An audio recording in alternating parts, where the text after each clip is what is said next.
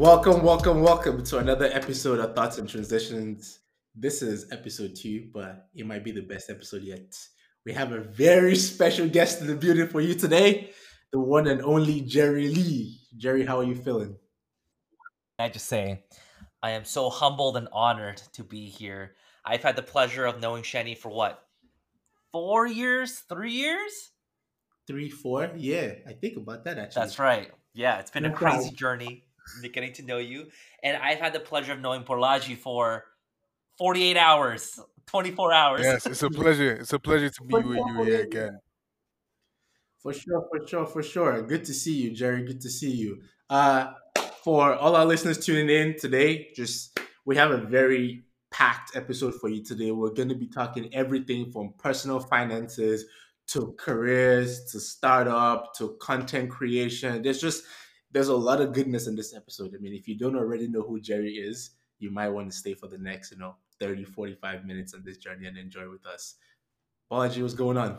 Man, I cannot even just stress. Just what I've learned in the past 48 hours almost has been amazing. I mean, this dude's track record is simply just one for the books, right?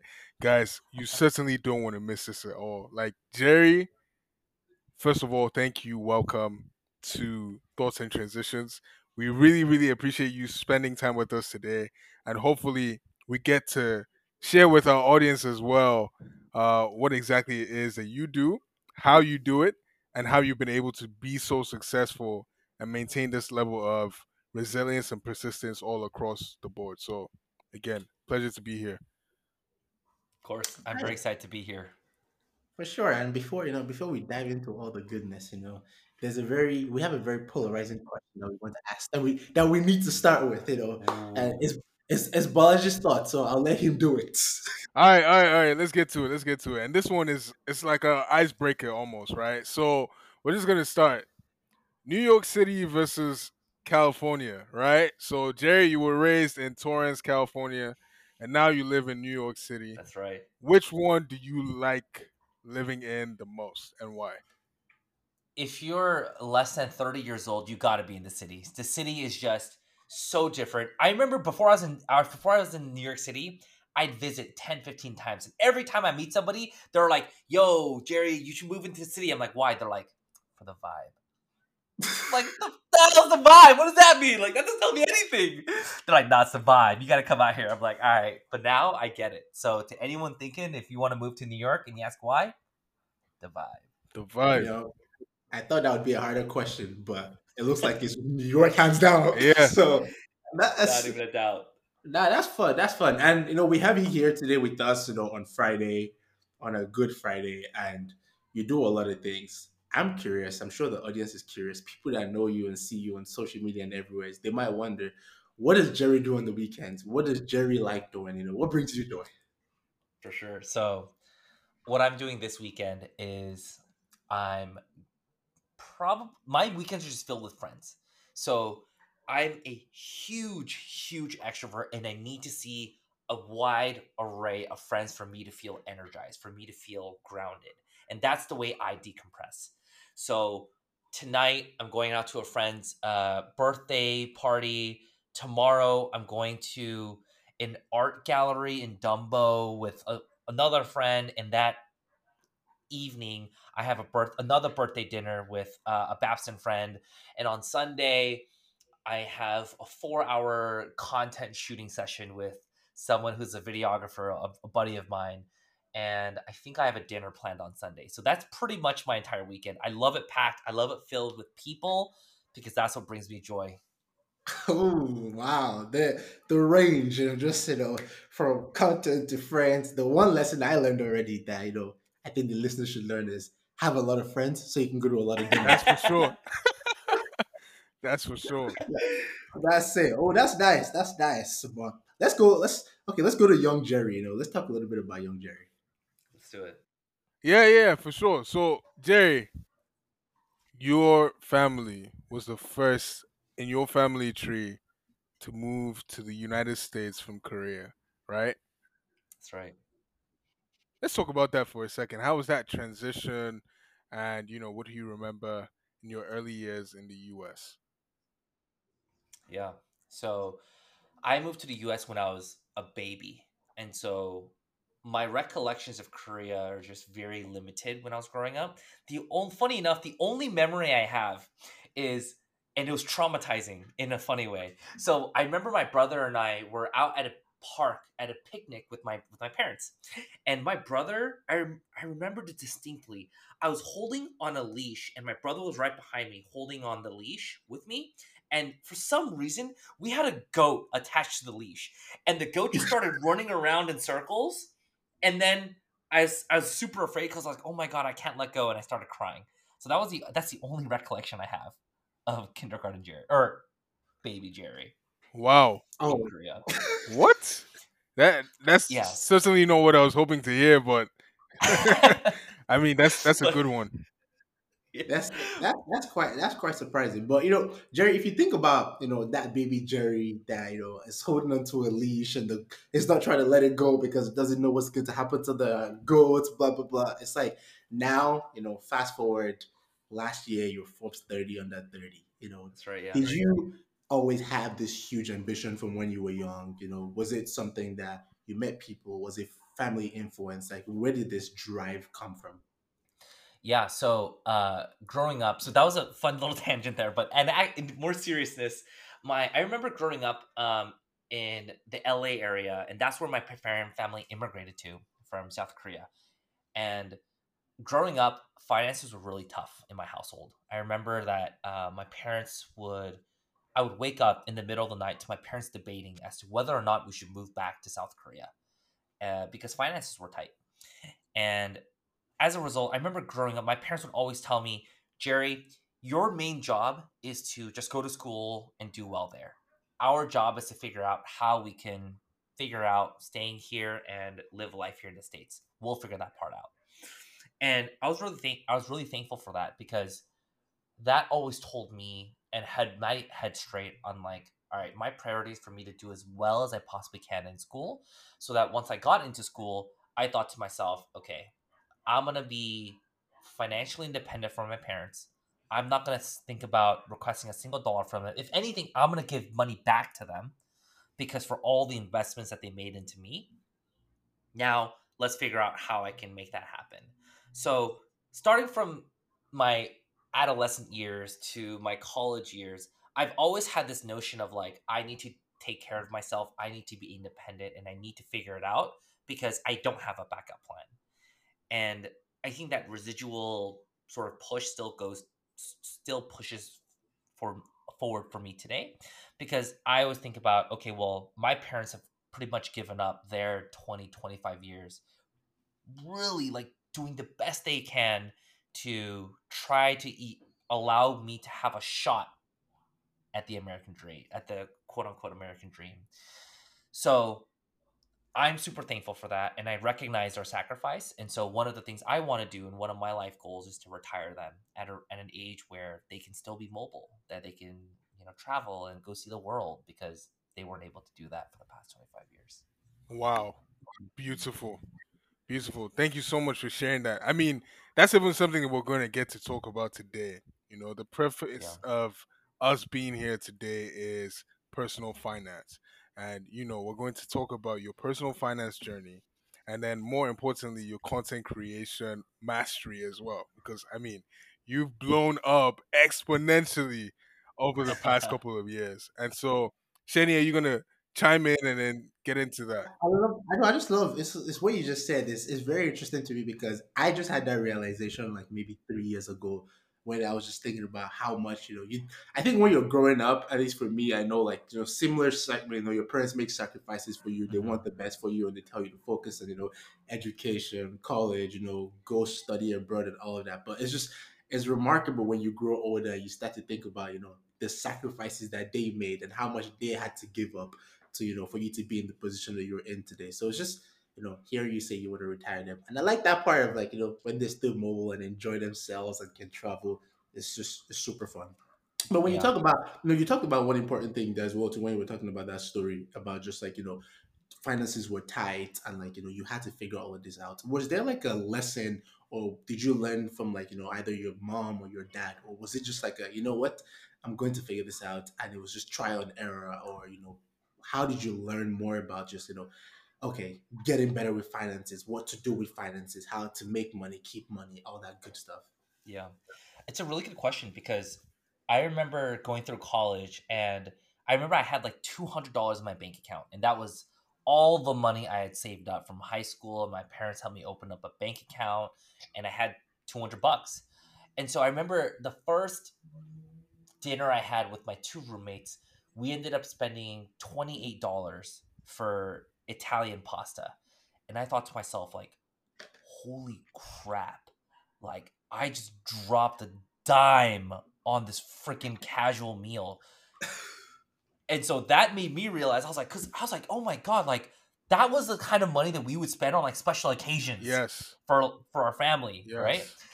So I remember, thankfully, one of my friends introduced me to Reddit, and one of the subreddits that he introduced me to was personal finance. So when I was a freshman, I was starting to read up on this, and I read stories of, oh, I'm a teacher making $25,000 a year at X city, and I'm $50,000 in debt. What do I do? And I was thinking to myself, man, like if these people, and I read through these stories, and I'm like, well, if these people can do it, well, I should be able to figure it out too. So Exactly. slowly but surely, I would just read Reddit for a year, and until I began to be a little bit more aware of personal finance, budgeting, and you compound that over 4 years of me learning about this in college. That once I got into started working, I was like, all right, how do I max out my 401k? How do I max out my HSA, my IRA? And Shannon knows this very well because we talked about this for like a year and a half. No, that's when you were saying it. I was smiling throughout because I was like, oh, that's how you found Reddit. Because if there's one thing Jerry's going to do is send you a Reddit link when we talk about credit cards, That's when we right. talk about 401k, Jerry will always send me a Reddit link, and I'm just like, okay. So I see the background of like where that comes from and how you got that. But no, that's great. I That's right. think it's the biggest thing that you said that stood out to me is just you being able to just be like, oh, if they can do it, why can't I? Like, it's amazing that you just always had that mentality of like, I'm the only one here. I'm going to go get it. I'm going to go do that. So, same way it is for content creation. I think, like you started creating content maybe around like, I don't know, earlier years, but I know when we met some in the early 2020, the content creation was just taking up. You were just getting That's right. consistent with that. How do you get comfortable? I think that's the biggest question I've always had for you is how have you gotten comfortable just sharing your life with, what people would say is strangers on the internet, like, all these personal things you just told us now about your upbringing and like, finances being tight. How do you get that confidence or willingness to want to share all of this with people So I've been creating content on LinkedIn now for 5 or 6 years now. And so, consistently too? which is kind of wild to think about, right? Because when people are like, "Oh, LinkedIn influencers," and like, there's this concept now, right? Yeah. But that's only come up in the past 2 years. So John, my co-founder, and I, we've been creating content for so much longer than that. And I remember the first time I shared something, it was either me being burnt out from my job or from me getting rejected from a company I really wanted to work at. It just hit people, and I remember I got like 10,000 likes on it. And at the time, getting 10,000 likes was like, oh my God, like that is insane. And that's when I soon began to realize, oh, maybe people like me being a little bit more authentic and not just showing the glamorous side of things. So I was like, all right, now let me share a little bit more about myself. And slowly but surely, inch by inch, and I just began to share my entire life story with the world. And I think for me, the biggest thing that I want, of the biggest mindset shift that I had, was I used to think growing up that, damn, it's such a shitty situation that I'm born into a family that's living on food stamps. It's so shitty that my friends get to go on flights and visit their family in Nebraska or Boston or New York, and I'd never flown on a flight prior to me being 18 years old. That I was thinking to myself, like, dude, that sucks. But the other way that you could look at it is to being, okay, well, definitely that means that I need to be smarter about my finances. I need to Yeah. be smarter about my priorities. And when it does happen, when these two big milestones do come up, it just tastes that much better. It's just that much sweeter for you to go, damn, like I bought a flight for myself and I'm going on this vacation because I've earned it. And that sort of built this personality trait of like, I can literally figure out anything. If you tell me like someone's dying on the kitchen floor, maybe I don't know if I can figure that out in that time there, but if you give me enough time, I have the confidence that I can figure it out. That somehow, some way over the next if I had months to figure it out, I absolutely would give you an answer of how to revive this person. Mm. So that to me is sort of how my mindset shifted from okay, well like how do I what type of content should I share? Sharing a little bit of content about myself, and now fully sharing my life story online, and how that now manifests into me having this confidence of figuring out anything. Yeah. That's beautiful. I mean, the confidence is just key. Like you having that, like, the confidence is key. And for me, like I think I've told you this before, and I just keep saying, for you just creating content, you know, consistently for like 5 to 6 years is wild. I mean, like you said, influencer before the word influencer was even a thing. But also, it's not just the good, but it's the bad. I've seen you, share just I remember just the series you did with your girlfriend that you were just talking about, her getting laid off to getting a job, and like, how you just kind of always show that journey. So it's not just the result of kind of what comes. A lot of times it's always the journey, which I think is the most impactful thing. And, maybe it's a testament to why people still react to your content 6 years later. Who knows? Yeah, Oh, no, for sure. That's relevant and like, yeah, the whole like girlfriend showing my girlfriend's story to me was an opportunity for me to like show people that like yo like I just don't want to just share my strategies with you. I don't want to say here do you do your resume like this. Nah, I'm going to show you exactly how someone very personal to me and means a lot to me, how they've been able how we can apply it to their strategy, and I'm going to show you their process online and also prove to you that like yo like it's brutal out there, and let me show you an example of a brutal story where my girlfriend's offer letter gets rescinded after she's done 40 interviews. Exactly. Exactly. And I guess even talking about that, right? Your brother, you have a younger brother as well. How's that? Older brother. An older brother, I apologize. Older brother, yes. Yeah. No, So, it's all good. how does that relationship look like in terms of things that you're doing now? You guys talking about the different things that you get to do in your day to day. How does that relationship work and look now? Yeah. So um you guys told me that you would ask me a question that like no one has ever asked me, and nobody has ever asked me about my brother. So we win. yeah, you guys have done it. Wow, that's crazy that you guys are asking me about my brother. My brother and I are complete opposite people in a sense that my brother is very introverted. He's very risk averse. He knows what he likes and he likes sticking to what he knows and likes. Whereas for me, I want to see the world. Man, like I want to try new things. Like, for example, I want to go do a singing class. Not because I think I'm good at singing or I want to be a singer, just because I've never done it before and I just want to see if I'll enjoy it. So in that sense, we are on the opposite sides of the spectrum of just personality types and everything. I think the way that my brother has sort of played a role in my upbringing and the role that he plays now in my life is just very different because growing up, my brother was very academic, very studious. In a lot of ways, he was my tutor. He would be the person who teaches me these concepts about calculus or physics that I just didn't get.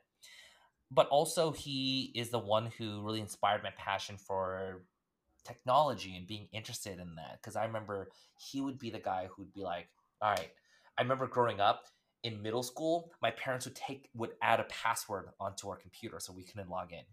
So what my brother ended up finding is that on Windows XP, if your computer has a password, you can like log like boot on the boot like go onto the bootloader or something, and essentially like there's like an admin panel that you can access. And once you're on the admin panel, you can temporarily remove the password on an account. So the fact that he was able to figure that out in third grade, and the fact that I was able to witness this when I was in kindergarten and first grade, made me realize like, holy crap, like this dude's smart, like he's figured it out. And then as soon as my parents upgraded their OS, he Linux at the time was just starting up as like a open source operating system, and they would send you free CDs of their operating system. So he figured out a way for us to get shipped a CD of Linux on the operating system on a CD, and we can pretty much boot a computer on the off of the CD, so we don't have to log into Windows anymore. And this is maybe fourth or fifth grade when he was doing this stuff. Wow. Wow. So That so in a is- lot of ways, he's inspired a lot of like my thinking of, damn, I like every time my parents tried to get us not to use a computer, he helped us figure out a solution for us to use the computer, you know. wow. I don't know if you've ever told your parents this story, but if they ever hear this podcast, now they know I what to will know. never tell them. They'll be like, "Well, you did what?" Yeah. Yeah. Yeah. Oh man, that's great. That's great. Well, shout out to Bud for the plug, for making us win this halfway into Yeah, this. for But sure. Jerry, we talked about earlier just about the confidence about how you were looking at Reddit and you were like, oh, if they can do it, sure I can. It takes me to let's talk about Google for a little bit. Mm, We've talked about coming from the university you come from, which people would refer to as probably non-target, mhm, and not a maybe you're the first or one of the first people from your school to ever go to Google. You can tell us about that, or correct us mhm, on which number you were. mhm, Is mhm, how mhm. do you even get the confidence to be like, I can do it? Like I think in my time I've met a lot of people that they talk about, oh my God, you work at this company or that company. Like, oh, is it easy to get into? Is it hard to get into? So for someone that's in a place where you haven't seen a lot of people do it, or maybe nobody, what gives you the confidence that like, you know what, I can do this? So I think I was the first intern at Google for my school, and the first non-sales or marketing person to work, or and the first person to work in a non-sales or marketing capacity, because sales and marketing had like rotational programs, and I think maybe one or two people might have joined out of college before me, but I was in an analytics and project management role, as my first role at Google. So anyways, I think the so to preface here, during my freshman year, that was a time when I was like, man, I need to earn money so I can start going to Chipotle with my friends. So I started work, right? Like it was real. Like I did not have anything. And so I started working more on campus jobs. And by the time I was ending my freshman year, I did 3 on campus internships so that I could work like 15 or 20 hours a week so I could make more money. And no matter how many hours I worked, no matter how much additional money I had, I always saw my bank account drop down to like 150, $200. My spending would rise with it, right? So I thought to myself, there has to be a better way. So that's when I started applying to internships my sophomore year. So every single semester, my fall, spring, and summer for my sophomore year, I interned at a company working at least 20 to 30 hours a week. So, for example, on my sophomore year, second semester, and up until I graduated, I would structure my classes where I have classes 2 days a week, Tuesdays and Thursdays, 8 a.m. to 5 p.m., back to back. Monday, Wednesdays, Fridays, I'd wake up at 6, go into the office by 7:30, 8, work 8-hour shifts, go back home 6, 7-ish, eat dinner, gym, homework, clubs, all that. And I did that for 3 years. The reason I'm sharing this is because for you to get an internship every single semester, and so that means fall, spring, and summer, you basically need to get into the habit of just applying to jobs constantly and interviewing nonstop. So during my college career, I'm pretty sure I've interviewed at over 200 companies, because for every semester I would interview anywhere from 20 to 50 companies, and then it would get me to like 5 to 10 final rounds and 3 to 4 offers. And so when Google's application came up, I remember I was like, there's absolutely no way I'm going to get this. And I remember it came up on like Handshake or something. But I was like, you know what? Fuck it. I'm going to just try to apply. And I remember they tried to ask me, like, what's your favorite Google product?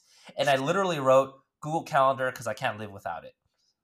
And then I got an interview, right? Like, I literally didn't even care. Like, I was like, no way I'm going to get an interview, right? Like, I'm going to just toss my hat in the ring because it's just like one click. They asked me a goddamn question. This before ChatGPT existed, so I couldn't write ChatGPT and like run it to give me a complex answer. Yeah. I just wrote, I love Google Calendar. And somehow I got an interview. So I wish that I could tell you that this was all part of like an elaborate story of like how I felt confident enough to start networking. And nah, it was purely just out of convenience. It was here. Let me click apply. There's another question. Fuck it. I'm gonna just give a one sentence summary because I don't know what else to put. Hmm. I mean, that in itself is something, you know. One of my favorite quotes in life is "closed mouths don't get fed," and Ooh. it's similar to that because it's like if you don't try, like you will never know. Like you currently don't have it anyways, so you might as well throw your hat in the ring, which is what you did. And you know, it's just it takes some type of mindset to still do that, to still just you could have just closed the laptop and been like, you know what, yeah, Google's not for me, and maybe we're not having this For conversation today. That's so fact, Shenny. Like that's so true because even I remember when I was a college senior, I didn't apply to any school that I didn't think I was going to get into. Like I didn't try for like a Harvard, like a Yale. Like I truly believe that I was like, no way I would ever even remotely get it. No way I'm going to get the Bill Gates Millennium Scholarship. No way I'm going to be a Koch scholar. I didn't apply to any of them because I was like, I'm I'm probably shitty. Like I'm not a good candidate. But in hindsight, like even if it was just me just reusing a college application essay and just applying, I should have done that anyways. Like because what do I have to lose? Nothing. You know, Absolutely nothing. Absolutely nothing. absolutely nothing. You know, And if you think about it, like if you have a 2% shot of getting in to whatever anything that you do, you just crank up the number of times you do it. You do 400, 800, 1,000 times. You've now 5x'd your output with a 2% acceptance rate. I That's it. I love the way this guy thinks already. Like Shani, Right. thank you for bringing this man in here. There is no way that you guys are not going to get that and take it and write and run with it because that is right there a gem I for mean, sure. this is I'm glad that everyone gets exposed to hopefully this podcast because this is what I get to enjoy. I would love to keep Jerry to myself and like no, I just want to. But let's let's leave it out there. Oh, that's nice. So that's beautiful. And now, see, Jerry, it's interesting though. We go from you not okay, let's let's just apply to Google. Let's see what happened. Now you get into Google and you're having success, promoted twice. And you know what? Life is going good. You could stay there and just keep doing what you're doing. But then you leave. And it's like, wait, what? But you leave to an even better role where you're the youngest person leading a strategy team at Lucid. And it's just Yeah. like, oh my God, that's insane. Life is getting better. And you know what you do, Jerry? You'd be like, you know what? How about I just stop doing what I'm working and what is amazing success and let me go do the hardest thing, one of the hardest things that people can do, be a startup co-founder. And now Insulting is doing what it's doing. Like what makes you make a decision like that? Why? Yeah. So I think at every step that I took in my career, I think I've come to terms with one thing that realistically you can only solve for one variable at a time every time you make a career move, whether that's compensation, whether that's an increased scope, whether that's being a manager, and so on and so forth. So you really, if you truly believe that, when I first got to Google, the number one most important thing, man, I wanted to maximize compensation so I could pay down my student debt and help my parents buy a house. Cool, did that. The next thing I was like looking for, I was like, all right, I need to make enough money, but I don't need to maximize my compensation anymore. The most important thing for me is I want upward mobility. I now want to start building out and managing my entire org and team. Cool. At Lucid, I got that opportunity. And then as soon as I realized, man, this isn't as glamorous as I thought it was going to be because it dies down very quickly. That's when I was like, well, what are the other things that matter most to me? And that to me was like, I just want to try to build something myself.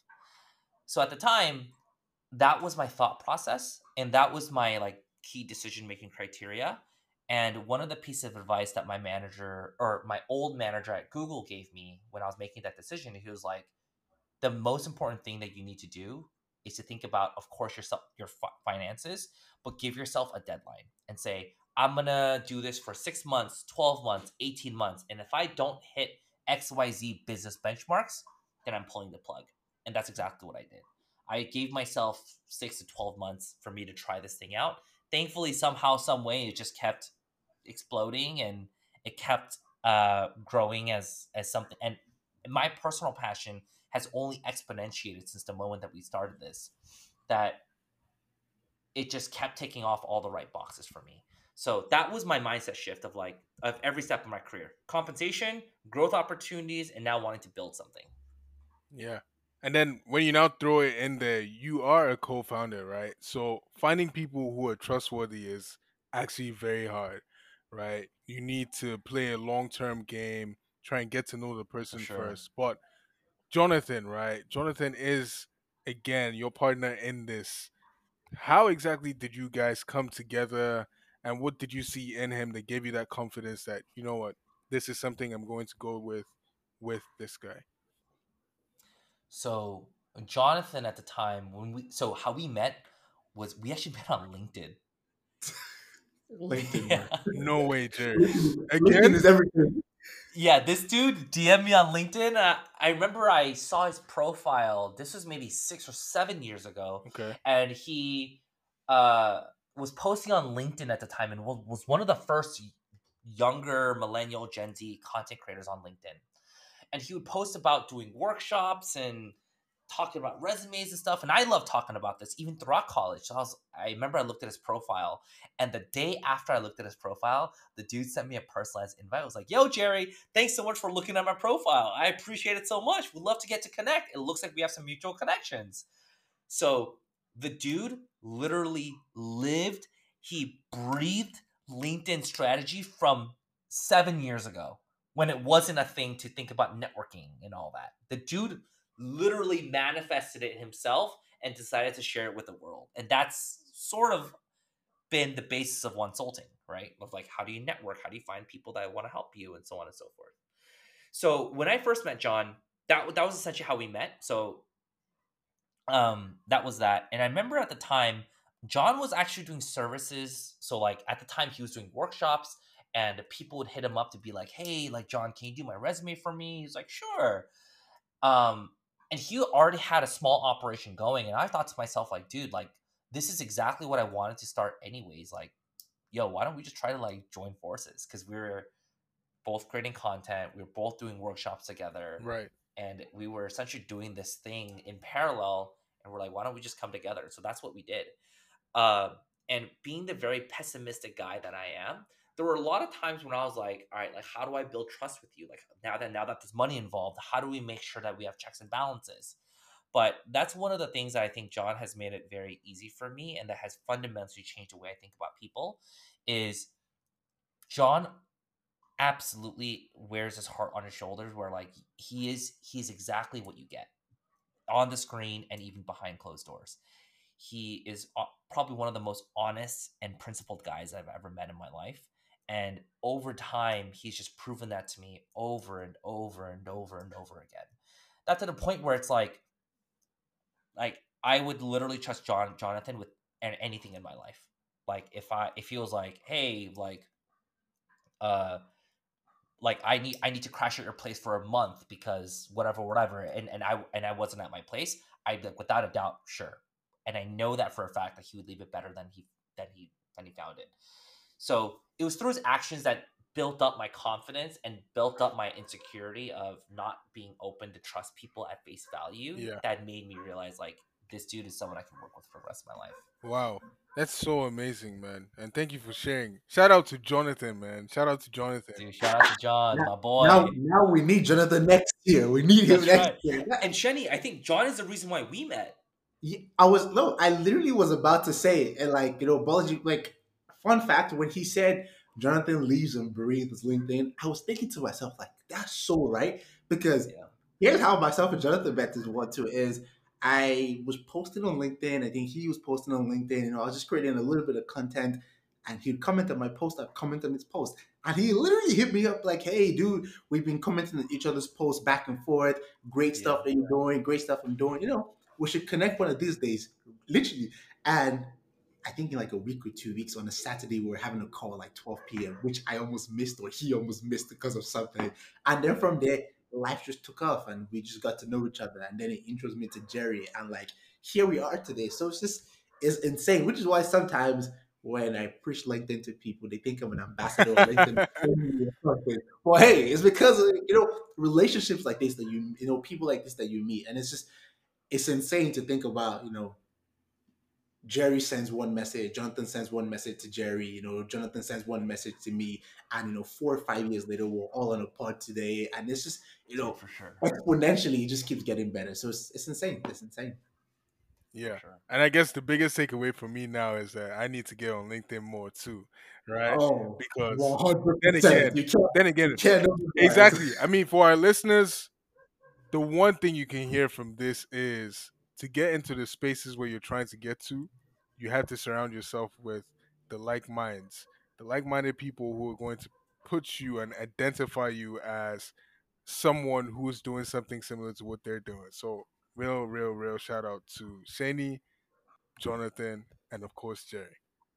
Plug your name in there, Bargy. Yeah. Now, let's talk about Wonsulting. You talked about how Wonsulting is, Wonsulting is doing amazing now. Before you had a 6 month benchmark or 9 month, but now it's doing great. You helped thousands of people. Like, I wish it was an exaggeration because people exaggerate, but it literally is thousands of people that you have helped. If you had to pick a story of like one person or just one scenario where you create an opportunity for someone, like what success story comes to mind that embodies just one sultan underdog into winner's story? I would say the one example that comes to mind is I remember there was a PhD research or just a person was pursuing a PhD on the way that children learned. I think Hmm. something along those lines. And I remember we're working together, and he was like, "Yo, Jerry, like this is not it for me. Like I'm year 3, 4 into this, and I don't want to finish my PhD because this is not like through my research, I realized I'm not passionate about this. Hmm. Wow. Like, am I screwed?" And I was like, "Damn, like, well, first, no, you're not, but damn, like the fact that you've been at something for 3, 4 years, and now you realize, yo, this is not it. Like that's really hard, especially as something as niche as l- researching how students learn. Correct. Super niche. And I remember I was like, all right, well, why don't we talk about this instead of you talking about and thinking of yourself as someone who's doing their PhD? Why don't we actually just break down what does it mean when you're a PhD student? Like, do you research? Do you do analysis? Like, what are the things about your job that you actually like? And he was like, oh, so I definitely do a bunch of qualitative and quantitative research. I do my own experiments and XYZ. And I was like, dang, a lot of this stuff sounds like UX research. And I was like, have you ever heard of that? Feels like, no, I haven't really heard of it.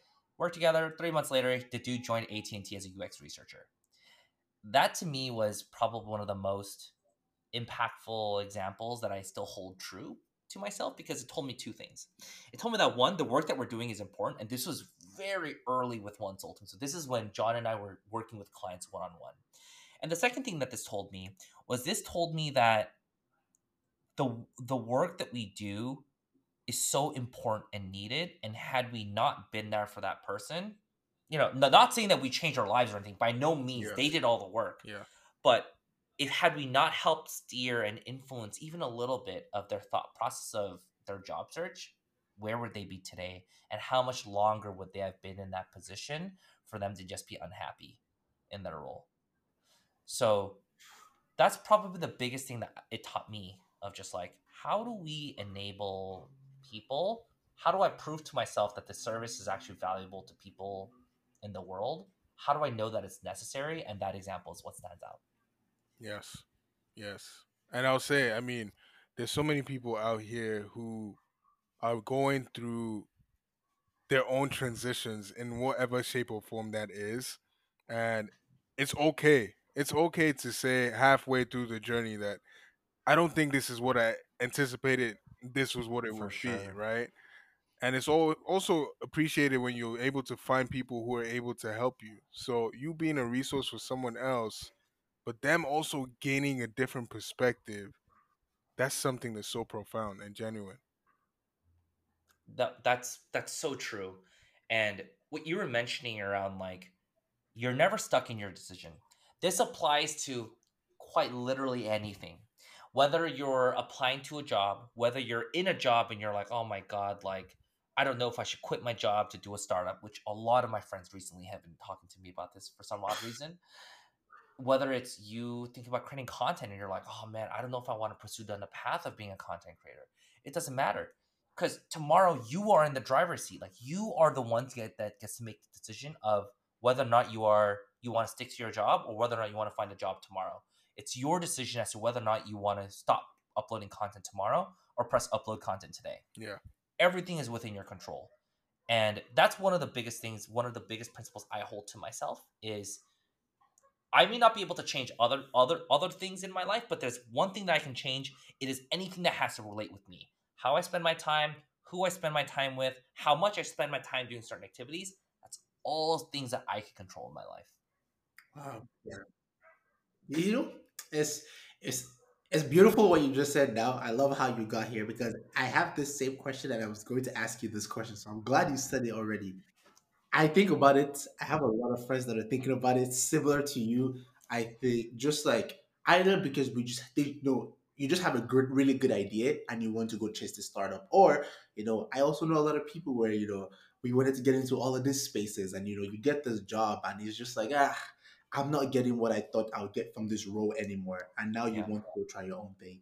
And we've talked a lot about how consulting is successful, consulting is doing well, and consulting is growing, and just all the goodness that has happened. But I also want to paint a picture of how hard can it be being a founder. Like, when you make this journey from, Google to consulting and like, amazing Google healthcare and Google 401k match and all that good stuff and all the perks and food in the office. Like, how yeah. hard is that founder journey on Yeah. the other side?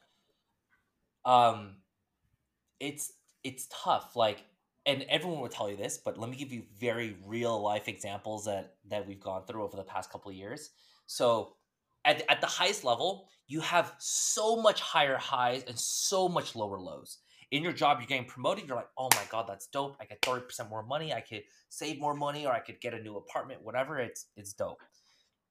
And maybe your manager gives you really harsh feedback. You're like, oh damn, that sucks. Whatever you're feeling, that those emotions that you're feeling, just crank it up 10x, and that's essentially what it feels like. So let's start talking about some lows. So for example, it's never fun to have the conversation with someone where you just know that they're just not a fit for your company. How do you have that conversation when you know that they're trying their best, and but the output isn't there? Maybe that they're not able to prioritize it, but internally they think that they're prioritizing it. What if the skill match that you had originally hired for just isn't a match there anymore? Yes. And it all How falls do you have back. those It conversations? falls back to the decisions, right? Yeah. And that was really tough.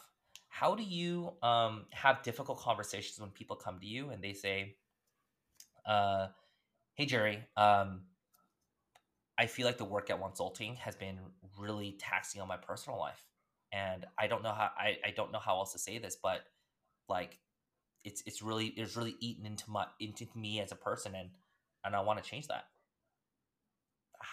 How does anything prepare you to have those conversations? Because as a founder, like, you don't intentionally and create these environments where people don't thrive, right? Like, you want the best for people and your employees, and like you want to do right by them, but sometimes just things slip through the cracks. Maybe you had an off week and maybe you're trying to turn up the pressure. Maybe you just miscommunicated expectations. Maybe you don't know what it takes to get someone to finish a project, and you're asking them to just bust their balls, and the other person just doesn't know how to communicate and push back Yeah. to the point where maybe for them it's only until the breaking point that they tell you about these things. Um, so these are real examples of things that I feel like John and I had to go through, where John and I spent hours talking about, like, shoot, this person just told me this. Like, how do we make it better for them, or does it just mean that we have to split ways? And if we split ways, then what does that mean for the business? What does it mean when on 1 month your revenue drops 50%, and you're like, fuck, like we're not making money anymore. Like, how do we navigate this, right? Like, these are real things that for us have happened to us, and thankfully every single one of these experiences have taught us massive things of how to operate as a company. Hmm. But those are just some examples that come to mind of of things that we had to tackle that was not very easy for us. Yeah. So Jerry, I mean, right now I know you can see our faces, right? We actually have like almost we I'm perplexed. we're perplexed, right? But one thing I know and I've learned about you just fairly recently is that you're a mental health advocate, right? And this is a very, very tough thing to talk about or even to go through in terms of a process, right? How do you deal with this? Is there like a therapy session involved? Mm, Who do you go to at least find some sort of a solace in and talk to? yeah. So I think there's three things. Um, One is I make sure and I force myself to have plans with people. I force myself to spend time on things that I know will decompress me.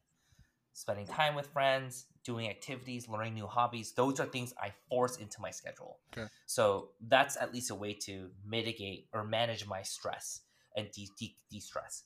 The second thing that I have similar to how Shani and I have been doing monthly chats for 2 or 3 years now, where Shani will tell me about all the great things that he's doing, his goals, and basically I'm just there to listen to just join along the ride.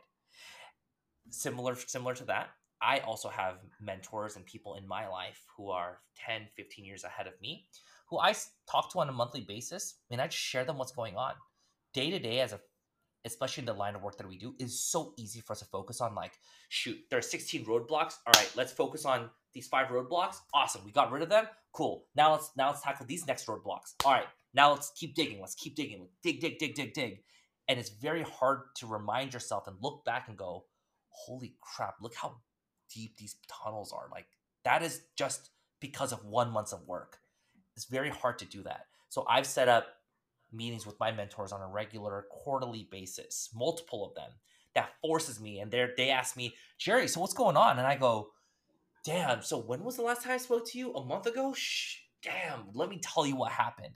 So me physically having these checkpoints forces me to tell my mentors about the things that we've been working on.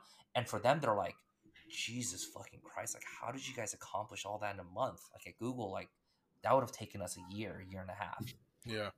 Yeah. Wow. And the third thing I always have, and I've started this maybe this year, is I have a monthly therapy session with an actual licensed therapist, and I have them whether or not I'm feeling anxious or if I'm feeling good, because I force myself to make sure that, like, I have someone who's medically trained to ask me questions that maybe I just haven't thought about, um, to just help basically I check in with. So those are the three ways: Huh. decompress, mentors, and a therapist.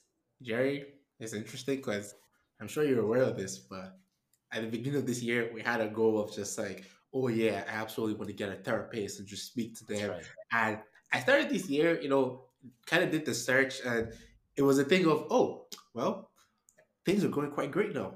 I have my friends, I have a good community. You know what? It's fine. I'll be all right. When I need it, I'll just go back to that. But I really loved what you said about how you made it a forcing function of either things are good or things are bad. You try to talk to this person. They don't have to be a resource only when things are horrible. So now I have to go revive that goal and make sure we hit it 100%. But thanks for sharing that. That was awesome. Anyways, Of I course. think we could have you for the rest of the day and talk about so many amazing topics, and you won't be able to go anywhere because this is just great. But we do have to let you go. We already appreciate everything that you've kind of shared. We want to close out with just one question, a question that I personally hate myself, but I have the honor of I have the honor of asking is, we've talked about, young Jerry. We've talked about, Jerry 4 years ago, 3 years ago, Jerry, how life is going now. When you Yeah. think about Jerry 2 years or 5 years from now, what do you envision? Retired, chilling on a beach. We just sold Wonsulting. We're chilling. I'm on a yacht. We have this live. No, I'm just kidding. Hey, no kidding here, man. We're taking it there. That's not a bad option at all. um, 5 years from now, I think the question that I always ask myself, to make sure that, like, I'm just doing the right things, is if money weren't an option tomorrow, how would I be spending my time? And my answer today is I would change very, very little things about my life. I think I am 90. in a lot of ways, I view myself as being already retired because this is exactly what I would be doing today if money didn't matter. In 5 years, I hope that my answer will still stay the same. Damn, Mm. what I'm doing when I'm 5 years ahead now, it is exactly what I would be doing if money didn't matter. So that to me is what I hope. I don't know where that's going to be. Whether I'm still working on Wonsulting, whether I've left, whether I'm even creating content, whether I'm, you know, still doing startups. Maybe I go back to corporate for some reason. I don't know. Whatever those answers are, I just hope that the answer to that question still stays the same. If money weren't an option, how would I be spending my time? Exactly the same. That's what Wow. I hope to be in Beau- 5 years. beau- Beautiful. That's amazing. I'll let Bud take us home now, but Hey, this was I'm still great. processing that last question, right? I'm still putting that in my head. So I think that's one that everyone should take away. But I mean, Jerry, thank you so much. Guys, today you got to hear about Jerry the founder, Jerry the doer, Jerry the lucky he always says he's the lucky guy, right? But he's truly a hard worker, and now you know Jerry the philosopher. So Jerry, thank you so much for gracing us with your presence. And I Of mean, it's course. been amazing just sitting down, talking to you, chatting things up with you. Uh, People, Thoughts and Transitions is here to stay, and we're going to be back here with so much more. If you want to catch us and listen to more of this podcast, please tap in on Apple Music, Spotify, or anywhere that you get your podcast and you get a chance to listen. Once again, thank you, thank you. Shani, anything else? Nothing else. If I speak, we're gonna have Jerry for the next one. Thank you all. We'll see you on the next one. All right. Thank you Bye. guys. Appreciate Take you care. guys. Bye.